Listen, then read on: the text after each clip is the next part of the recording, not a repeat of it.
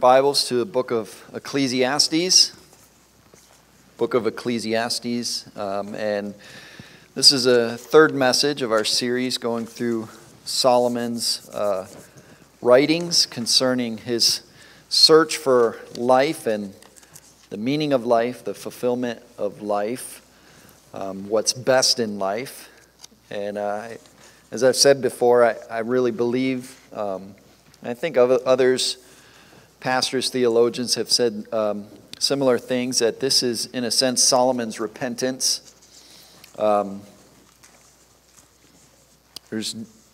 Even though God used him and gave him wisdom, we still see indicators of idolatry, clear indicators, clear writings of idolatry throughout his life, and up until this point at the end of his life. This book is probably the only clear indicator of repentance. And so we see that throughout this book as he searches for the meaning of life. So I'm going to read our passage for this evening, chapter 2 and verses 12 to 26, and then we'll get into the lesson for this evening. So read along with me. So I turned to see wisdom, madness, and simple-minded folly.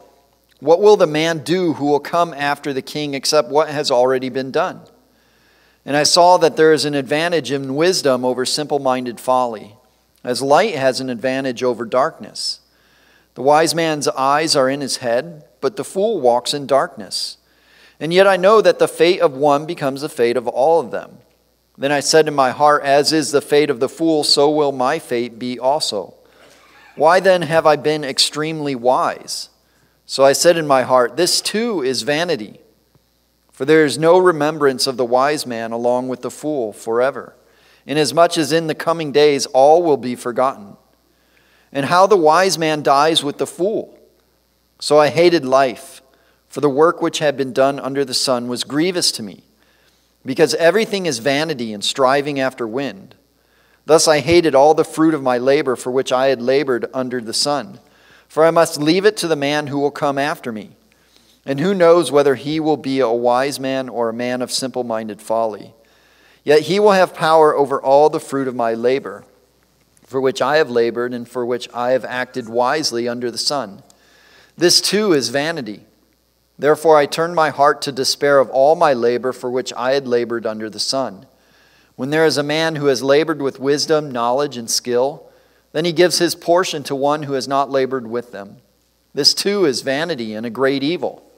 For what does a man get in all his labor and in the striving of his heart with which he labors under the sun? Because all his days his endeavor is painful and vexing. Even at night his heart does not lie down. This too is vanity. There is nothing better for a man than to eat and drink and have his soul see good in his labor. This also I have seen that it is from the hand of God. For who can eat and who can have enjoyment outside of him? For to a man who is good before him he has given wisdom and knowledge and gladness. While to the sinner he has given the endeavor of gathering and collecting, so that he may give to one who is good before God. This too is vanity and striving after the wind. Let's pray.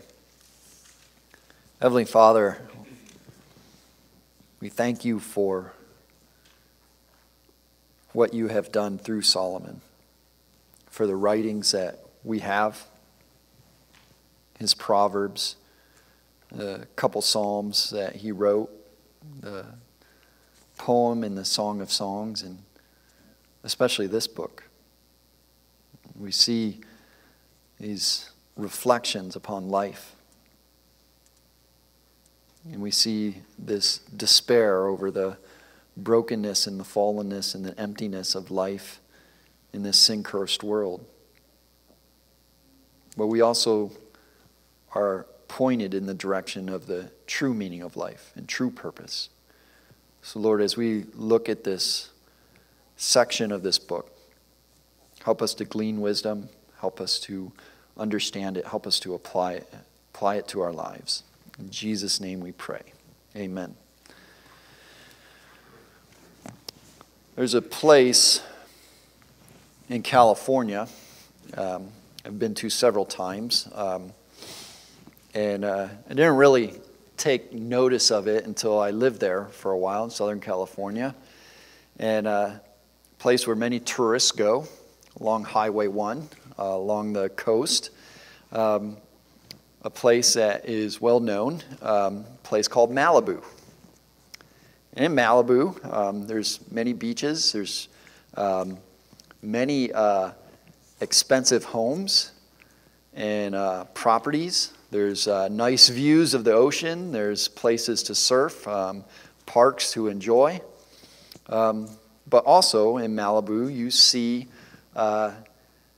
people of the highest class in society, of great wealth and fortune, and you see people of the lowest class, both living almost side by side in the same place. Of course, there's a bit of fences and security between the most wealthiest and the most poorest, but nonetheless, there they are. And in between, you see tourists come and go and also enjoy the beaches.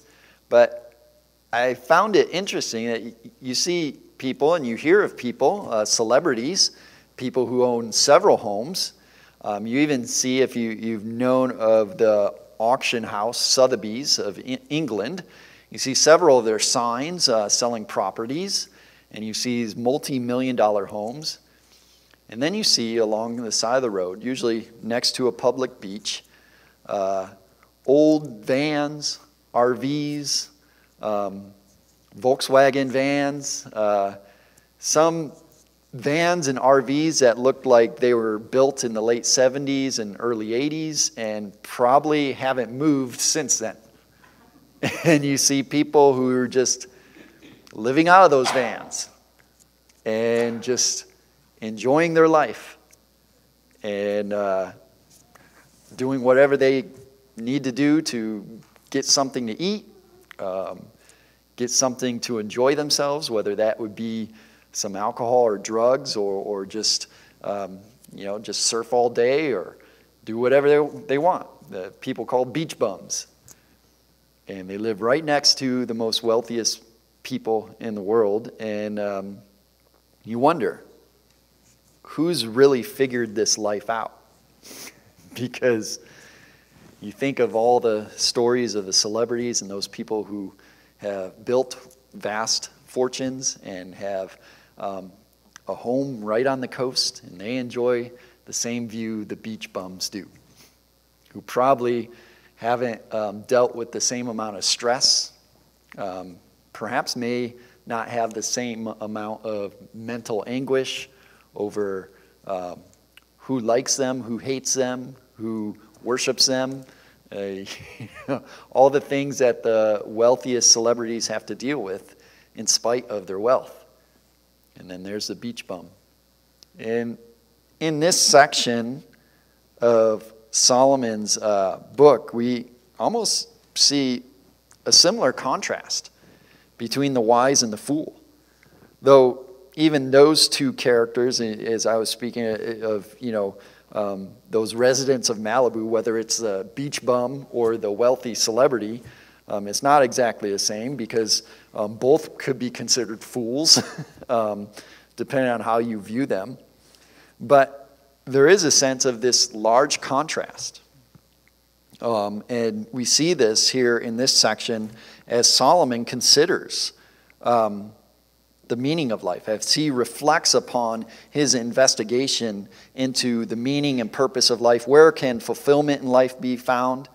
And we saw in the last 2 weeks, as we began this study, we see Solomon's thesis for the book in verses 1 to 11 of chapter 1, as he says, vanity of vanities, all is vanity, that almost his conclusion right up front, and he does a broad overview of just his observations of the world. And then in verse 12 of chapter 1 down to verse 11 of chapter 2, we see his search into his search for meaning, for fulfillment in wisdom and learning and education and understanding and gaining knowledge. Then his search for in pleasure and possessions, in joy and mirth, and even in wine and food and anything that fallen mankind would search for meaning in. And yet we come back to his conclusions: vanity of vanities, all is vanity, and a striving after wind. And we see that throughout that phrase throughout this book. Is one of the main characteristics of this book, this sense of despair. Despair over a life lived under the sun in a fallen world where nothing seems to provide lasting fulfillment. It's exactly like what his tagline says: vanity of vanities, all is vanity and a striving after wind. A striving after wind, as if you're trying to grab something that is ever elusive. You're trying to grab a hold of wind, and you can't hold it, and you can't even grab it. It's ever elusive. It's always escaping you. And there's a sense in which Solomon does intend for us to feel the same sense of despair as he did. As he goes through the search, as he records his search, he records his reflections upon his search for meaning and fulfillment. Yet there's also a sense in which his objective is to use that despair over the vanities of this life to drive us to the point where fulfillment and purpose in this life is found. I think that's his true objective. But he records his search, his process of getting there. And in this section of the book, after we see almost as if his initial search for meaning in wisdom, pleasures, possessions, then he goes to his reflection. He reflects back upon his search in all of the areas in which man could possibly find it in this world. He turns then to reflect upon his search. And here we see his reflections in three areas of life. Just like his search almost in the previous section that we went over last week. And so first we see his reflections on wisdom and folly. Verses 12 to 17. He reflects upon wisdom and folly. And there are two categories of wisdom and folly which he reflects upon, and then his response. So we see two categories of his reflections upon wisdom and folly, and then we see his response. It says in verse 12, "So I turned to see wisdom, madness, and simple-minded folly. What will the man do who will come after the king except what has already been done? And I saw that there is an advantage in wisdom over simple-minded folly, as light has an advantage over darkness. The wise man's eyes are in his head, but the fool walks in darkness." And so first we see the advantages of wisdom, madness, and simple-minded folly. He sees that there is an advantage in being wise. It's better to be wise than to be a fool. But at the same time, in verse 12, he says he looks to find the end of it all. What will the man do who will come after the king, talking about himself, except what has already been done? What's the end of the matter? What's the point of it all? And what will happen when I am gone? Reflecting upon how he's been wise, how he's done great things in Israel, and we can read about that in 1 Kings and 1 Chronicles, about everything he had done in Israel, building up the cities of Israel, providing fortifications, improving trade and the economy, and so much so that the Bible says that the silver and gold were almost as stones in Israel in those days. People came from all over to seek out his wisdom. But then here he says, what will the man do who will come after the king, except what has already been done? What's going to happen after I die? What's going to be the result of all my wisdom? And it's exactly what he feared would happen. You probably know the story, but turn with me to 1 Kings 12. And just as a reminder of exactly what had happened to everything he did, everything he provided for, what he did for Israel. And then we see essentially how the kingdom splits. The downfall of the kingdom of Israel. Solomon was, in a sense, because of his wisdom, in the beginning of his reign, it was the golden age of Israel, of the kingdom of Israel. But then we read in 1 Kings 12 and 6 to 10, when his son, King Rehoboam, it says, "Then King Rehoboam took counsel with the elders who had stood before his father Solomon while he was still alive, saying, 'How do you counsel me to respond to this people?' And they spoke to him, saying, 'If you will be a servant to this people today, and will serve them and grant them their petition, and speak good words to them, then they will be your servants forever.' But he forsook the counsel of the elders which they had counseled him, and took counsel with the young men who grew up with him and stood before him. So he said to them, 'What counsel do you give that we may respond to this people who have spoken to me, saying, lighten the yoke which your father put on us?' Then the young men who grew up with him spoke to him, saying, 'Thus you shall say to this people who spoke to you, saying, your father made our yoke heavy. Now you make it lighter for us. Thus you shall speak to them, my little finger is thicker than my father's loins. So now my father loaded you with a heavy yoke, but I will add to your yoke. My father disciplined you with whips, but I will discipline you with scorpions.'"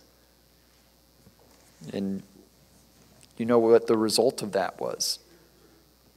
He did exactly what Solomon was fearing. It's almost a self-fulfilled prophecy that a fool would come after him. And everything he did would be undone. Everything he did would be undone by his own son. What will the man do who will come after the king except what has already been done? And yet he goes on and he says, "And I saw that there is an advantage in wisdom over simple-minded folly, as light has an advantage over darkness. The wise man's eyes are in his head, but the fool walks in darkness." There is an advantage in wisdom, he sees. There's an advantage in understanding the world around you. There's an advantage in gaining knowledge, because in that you understand the world, or at least a little bit better than the fool. You understand how things work. You do have knowledge. Obtaining knowledge is something that you hold on to. Many people will have said that knowledge is the one thing that no one can take from you. And there's truth to that. The only thing that can take that from you is really age and mental decline. But, someone can take your riches, someone can take your freedom, but they can't really take your knowledge. And so there is an advantage in having wisdom and knowledge, but the end is the same as the fool. As he goes on to his second reflection on wisdom and folly is the fate of the wise and the fool. It's the same. The wise man's eyes are in his head, but the fool walks in darkness, and yet I know that the fate of one becomes the fate of all of them. They both die. They both die. And there's a sense in which this reveals some sort of equality or neutrality, that as Solomon has just stated, that they both die. They both go to, in a sense, the same place. Not necessarily. He knew, as many Old Testament Jews knew, that there would be a judgment And they didn't have the same amount of revelation as we do. Obviously, we have a New Testament, so we have a fuller revelation of heaven and hell. But they knew that, in a sense, everybody dies, and then comes judgment. And Solomon sees this with the wise man or the fool. Yes, it's better to be wise than foolish, certainly. Most of the Proverbs he wrote, it counsels young men and women on the benefits of wisdom, how to gain wisdom, how to avoid foolishness and all the consequences of foolishness. And yet here he comes to the conclusion that the wise and the fool face the same fate. They have the same fate. It says in verse 15, "Then I said in my heart, as is the fate of the fool, so will my fate be also. Why then have I been extremely wise? So I said in my heart, this too is vanity. For there is no remembrance of the wise man along with the fool forever, inasmuch as in the coming days all will be forgotten, and how the wise man dies with the fool." It's almost frustrating. It's frustrating. And you probably have seen this in your own life.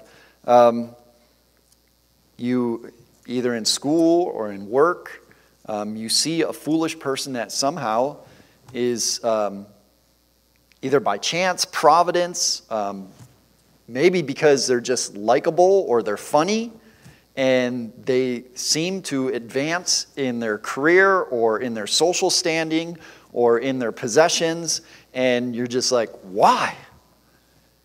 That guy's an idiot. What? It's frustrating. It's vexing. Why have I been so wise? And it's even worse when we see it in media or with the rich fools, usually pop stars. And you clearly see their foolishness. And there is a sense, a pain of seeing them prosper.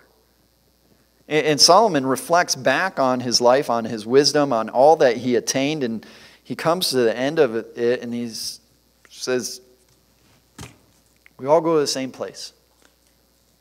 And there's a sense that sometimes you look at a fool and like, they're happy in their foolishness.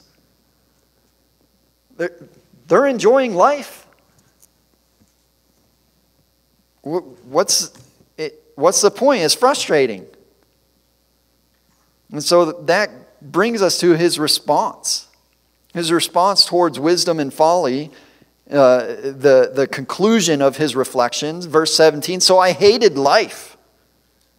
I hated life, for the work which had been done under the sun was grievous to me, because everything is vanity and striving after wind." We see his response, his despair. I hated life. It's a phrase which is often heard by teenagers and young adults. I hate my life. I hate my life. But it's also true of many who have reflected upon the vanity of life, even adults. What's the point? Some people who have struggled to attain some sort of prosperity or advancement in their career or standing in life, or even in terms of relationship, marriage and family, and just it seems like one thing after another, life just continues to beat them up. And what's the use?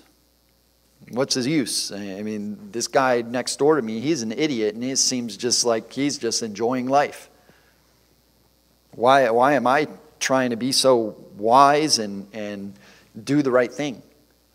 This is the despair which Solomon comes to the end of himself. Because he's observed, God has given the wisdom which he prayed for. A wisdom greater than any man to lead these people. And he did use that wisdom for to benefit Israel. Israel benefited greatly from his wisdom. He was wiser than any who came before him or after him. And so he observes life. He observes the order of creation. He observes human life just to see the point of it. And he also observes fools. And he comes to the point and he says, you know, what's the end of it? We both die.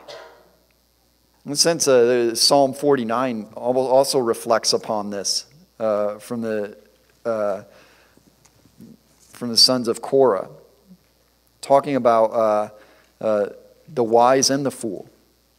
He sees that even wise men die, 49 verse 10 to 12. Psalm 49 verse 10 to 12. He sees that even wise men die, the fool and the senseless alike perish, and leave their wealth to others. Their inner thought is that their houses are forever and their dwelling places from generation to generation. They have called their lands after their own names, but man in his honor will not endure. He is like the animals that perish. Also a sense of despair over life lived in a fallen world. Same despair we see in Psalm 39 by David, all throughout Ecclesiastes. Seeing that the wise and the fool alike perish. We all go to the same place. And so we see his reflections on wisdom and folly. And then he turns to reflecting back on work. His reflections on work, on labor. And goes to verse 18, thus I hated all the fruit of my labor for which I labored under the sun, for I must leave it to the man who will come after me. Solomon, he just finished reflecting on his investigations into the benefits of wisdom and folly, and he concluded by saying, I hated life. I hated life. And now we look at his reflections on work, and he begins this section by saying, thus I hated all the fruit of my labor. I hated the results of my work. We see the results of one's work here. Verse 18 and 19. Thus I hated all the fruit of my labor for which I had labored under the sun, for I must leave it to the man who will come after me. I can't take it with me. Can't take it with you. The benefits, the wages earned, it doesn't go with you. And he goes on, and who knows whether he will be a wise man or a man of simple-minded folly, yet he will have power over all the fruit of my labor for which I have labored and for which I have acted wisely under the sun. This too is vanity. This is the results of one's work, is that it goes to someone else eventually, unless somehow you squander it all. But even the effects of your work, you build something and someone else will enjoy it. And so Solomon, he reflects upon work, upon labor. Where will the results of all my hard work go? Which, as we consider this, it isn't so much a problem for the person who is just working for a paycheck. You're just working to make ends meet, and you don't really care too much about, your what you're producing or what you're doing at work. You're just trying to get a paycheck, just to make ends meet, and that's not so much of a big deal unless you're really working for the money. But for those who their work is more than a paycheck, who are working for a position, to attain a position in the company or in your field, your career field, or to just advance yourself, it can be frustrating.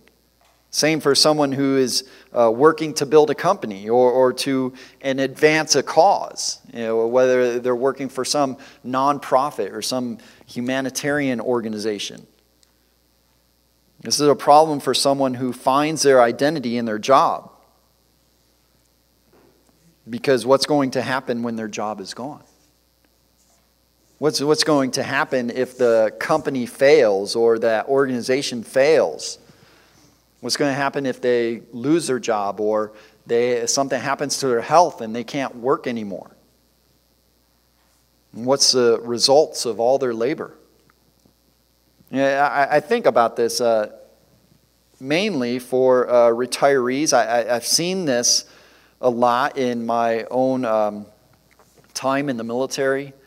I saw it more in the National Guard because, in active duty military, if you spend your time there 20, 30 years, which there is a sense of purpose, a strong sense of purpose in military career, or even for someone like law enforcement, there's a strong sense of purpose. But once it's done, especially for active duty, you have to leave. You can't stay around base. But for someone who's, say, in the National Guard, I've seen this several times.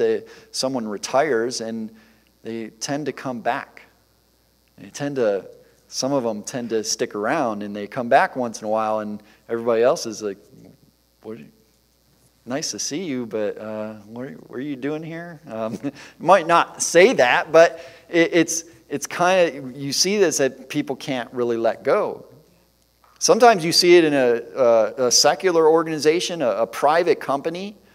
Sometimes you might see it in other sectors of the government that someone retires and every once in a while they come back and they, hi. It's like, and they just, their identity was wrapped up in that career, in that and now what do I do? This is also a problem for business owners. Business owners, if who will they leave their business to? And especially those a family business. I've seen this several times, and hopefully, I got a couple sons, and I'm hoping this one he'll take over, and then it looks like he's going to take over, and he's worked at the family business, and then all of a sudden he decides, you know what, Dad, I don't really care. Or what's worse is you see he does take over, and then Dad gets older and older and older, and his health is declining, and then the son just decides, I'm going to sell the company. Just going to sell it. I don't really care for it. And they're 30, 40, 50 years of work. Yeah, it provided for them, provided for a family. You see this in people, the quote-unquote company man.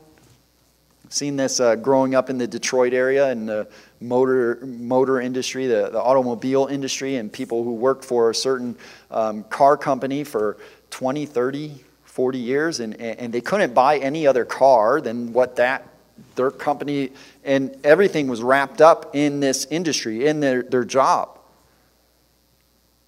So what happens when they leave?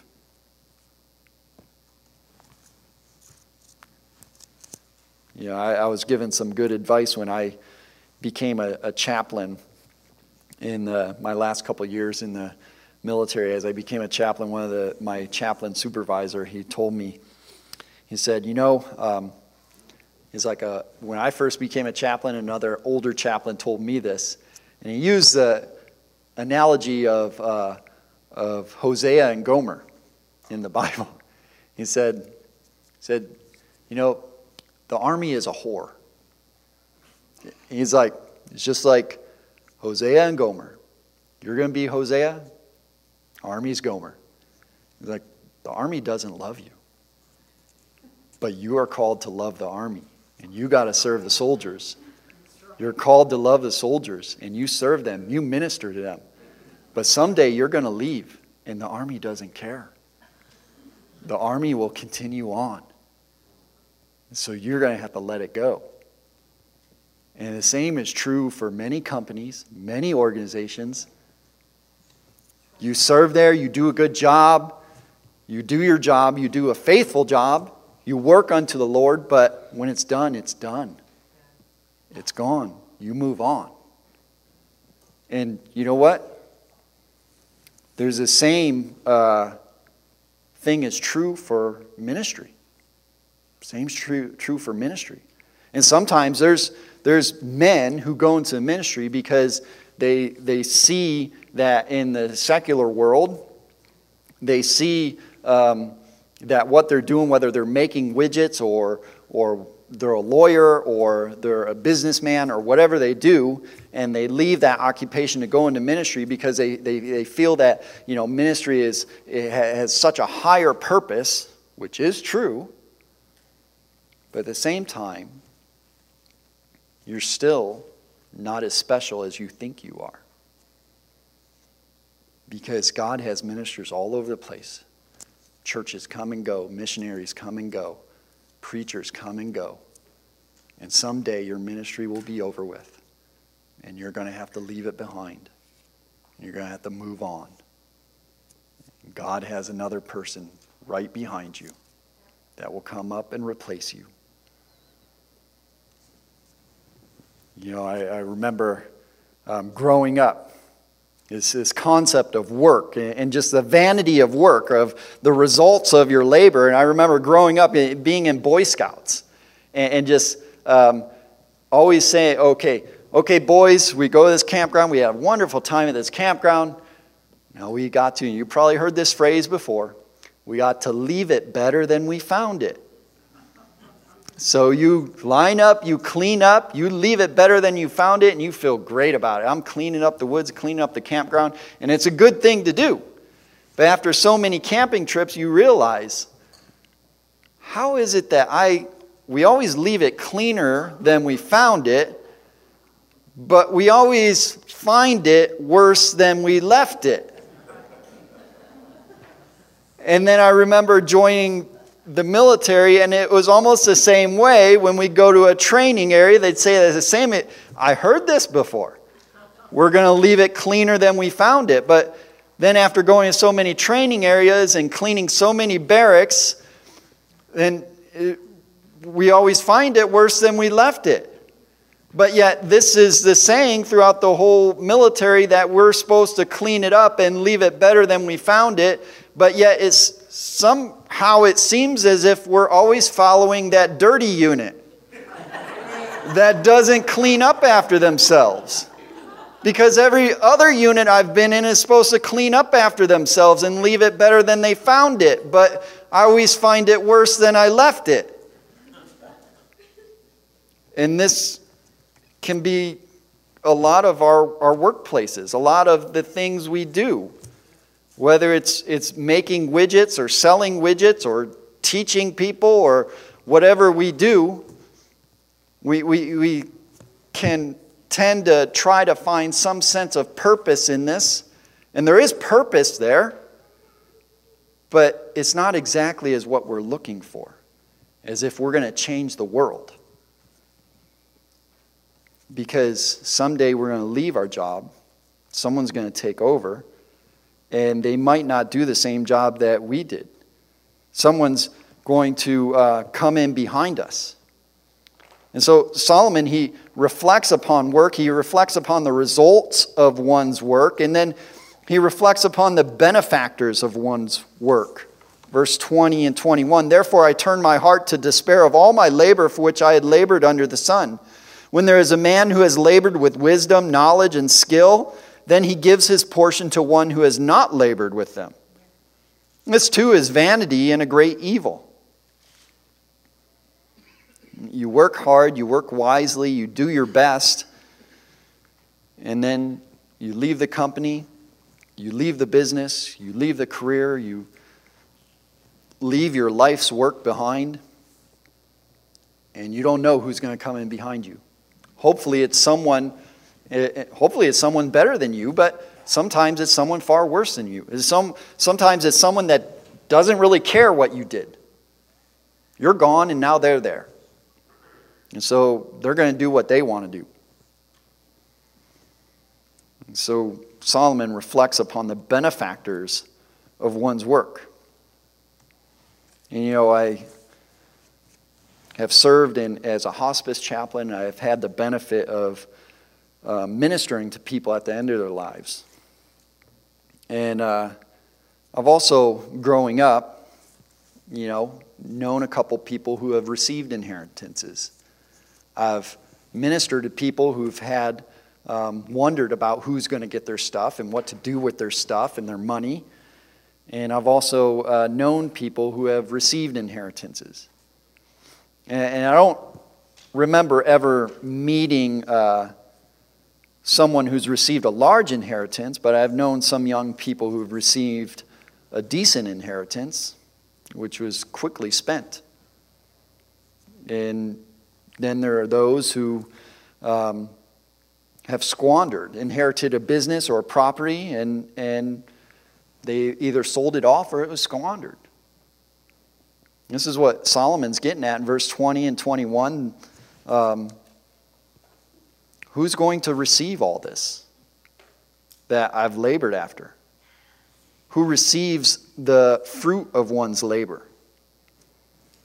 I mean, just thinking my own family, we come from Central Ohio, and there was one time we had 600 acres. We don't have 600 acres anymore.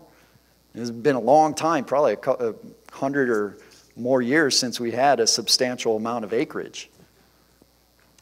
I don't even know the story of how it got sold off, but it got sold off. And now it's gone. And now we're spread about, and we have different jobs and different vocations, and life goes on. Life goes on. Solomon, he reflects upon work and the results of one's work, the benefactors of one's work, and then the benefits of one's work. Verse 22 and 23, for what does a man get in all his labor and in the striving of his heart with which he labors under the sun? Because all his days his endeavor is painful and vexing. Even at night his heart does not lie down. This too is vanity. In essence, he says, what does a man get in the end? At the end of it all. What does he get? Yes, we're to work, and work is not a result of the curse or of the fall. There was work in the garden. Work is a blessing. It's just the effects of fall on work is that work is harder. It's more frustrating. It's more painful. It's more vexing because we have to leave it to someone else. And so what does a man get in the end? And so we see this pain and vexation in a work in a fallen world. Solomon also alludes to the anxiety of work. He says that even at night his heart does not lie down. He's anxious, he's worried. We see the anxiety over earning, providing, collecting, building, saving, investing, and then guarding our resources. This is, most men can identify with this. It's most of our life, and especially in the beginning of our life, as we're trying to figure out our path in life, our career choices, what we are to do with our lives, and where we are to go. And more often than not, we think of how much money does this job make, which isn't exactly all wrong, because we do need to make money. But it's all about, what's the benefit? What do I get out of this? And what can I do with it? And what do I gain from it? But Solomon, in reflecting upon this, he says there's in a sense no benefit at all. What does a man get in all his labor and in the striving of his heart with which he labors under the sun? Because all his days his endeavor is painful and vexing. Even at night his heart does not lie down. And this is especially true for those who are rich, those who have much. The more you have, the more you have to worry about, as many have said.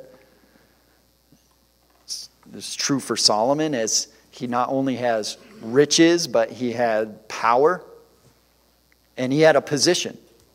He had a responsibility to the nation.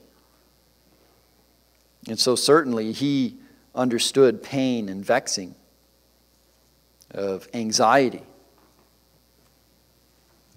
because of his riches. And he comes to the end of his life and says, what's the point? What's the point of it all? Why have I been so wise? What did I get out of it? This is vanity. Even the Apostle Paul, he commands Timothy at the end of 1 Timothy his letter to Timothy, 1 Timothy 6, Paul's given him instructions concerning those who are rich. And he says, "Command those who are rich in this present age not to be haughty or to set their hope on the uncertainty of riches, but on God, who richly supplies us with all things to enjoy. Command them to do good, to be rich in good works, to be generous and ready to share, storing up for themselves a treasure of a good foundation for the future, that they may take hold of that which is life indeed."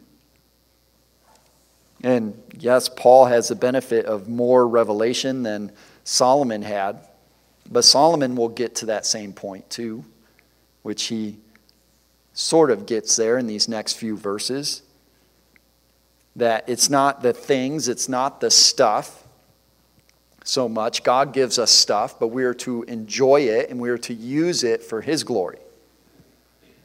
And that brings us to his final reflection upon his search for meaning and fulfillment in life, his reflections on life itself. Verse 24 to 26. "There is nothing better for a man than to eat and drink and have his soul see good in his labor.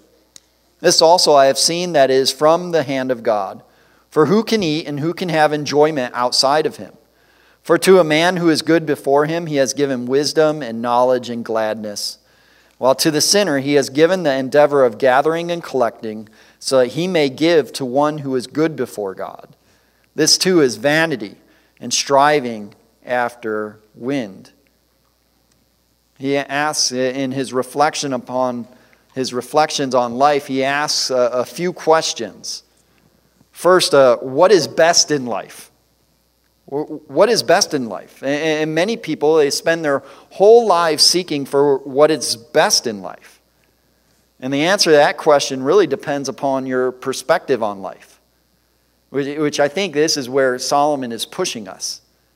What's our perspective on life? Because if we have the right perspective, then we'll come to the right conclusions and the right answers to what is best in life. However, if you have the wrong perspective on life, then no answer will ever suffice, because you'll continue to search for fulfillment and meaning in areas which don't provide it. You know, you've probably heard that question before. What's the best thing in life? What is best in life?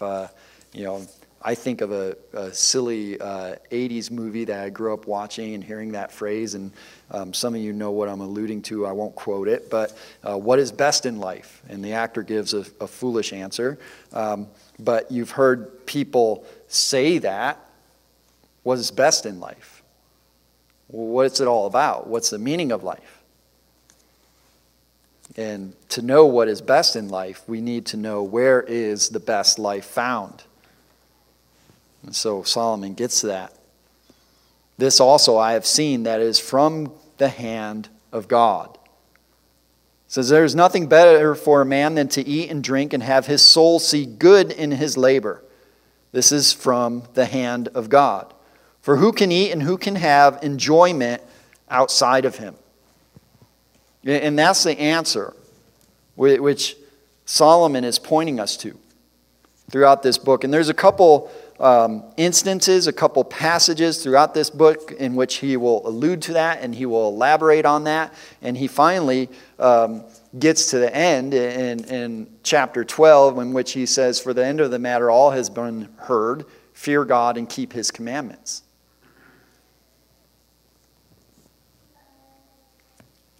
The best life is found in God.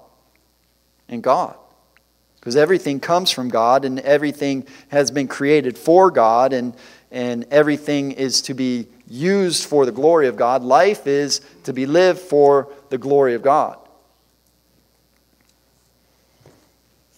As what has been quoted often, the Westminster Confession of Westminster Confession. It says, what is the chief end of man? To enjoy God and glorify him forever. To enjoy God and glorify him forever. That we are created for God We find enjoyment in God and in the things that He has given us. We labor for God. We work for God. We order our lives around God, around His Word.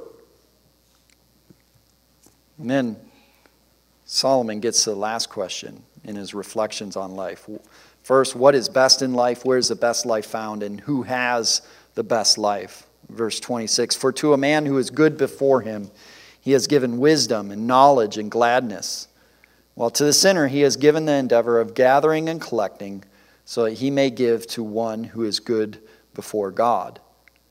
And then he ends, this too is a vanity and striving after wind.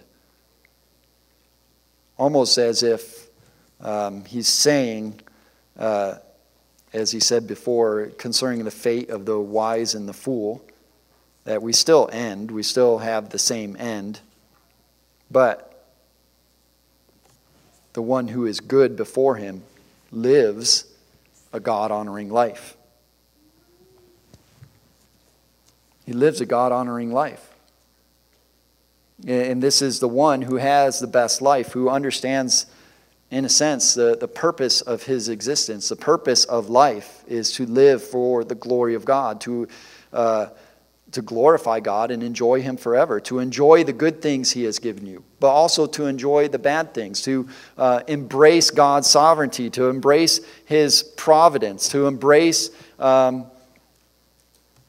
everything that He is and everything that He has revealed Himself to be, to embrace your position in life as a creation, as a created being that is subject to and accountable before God.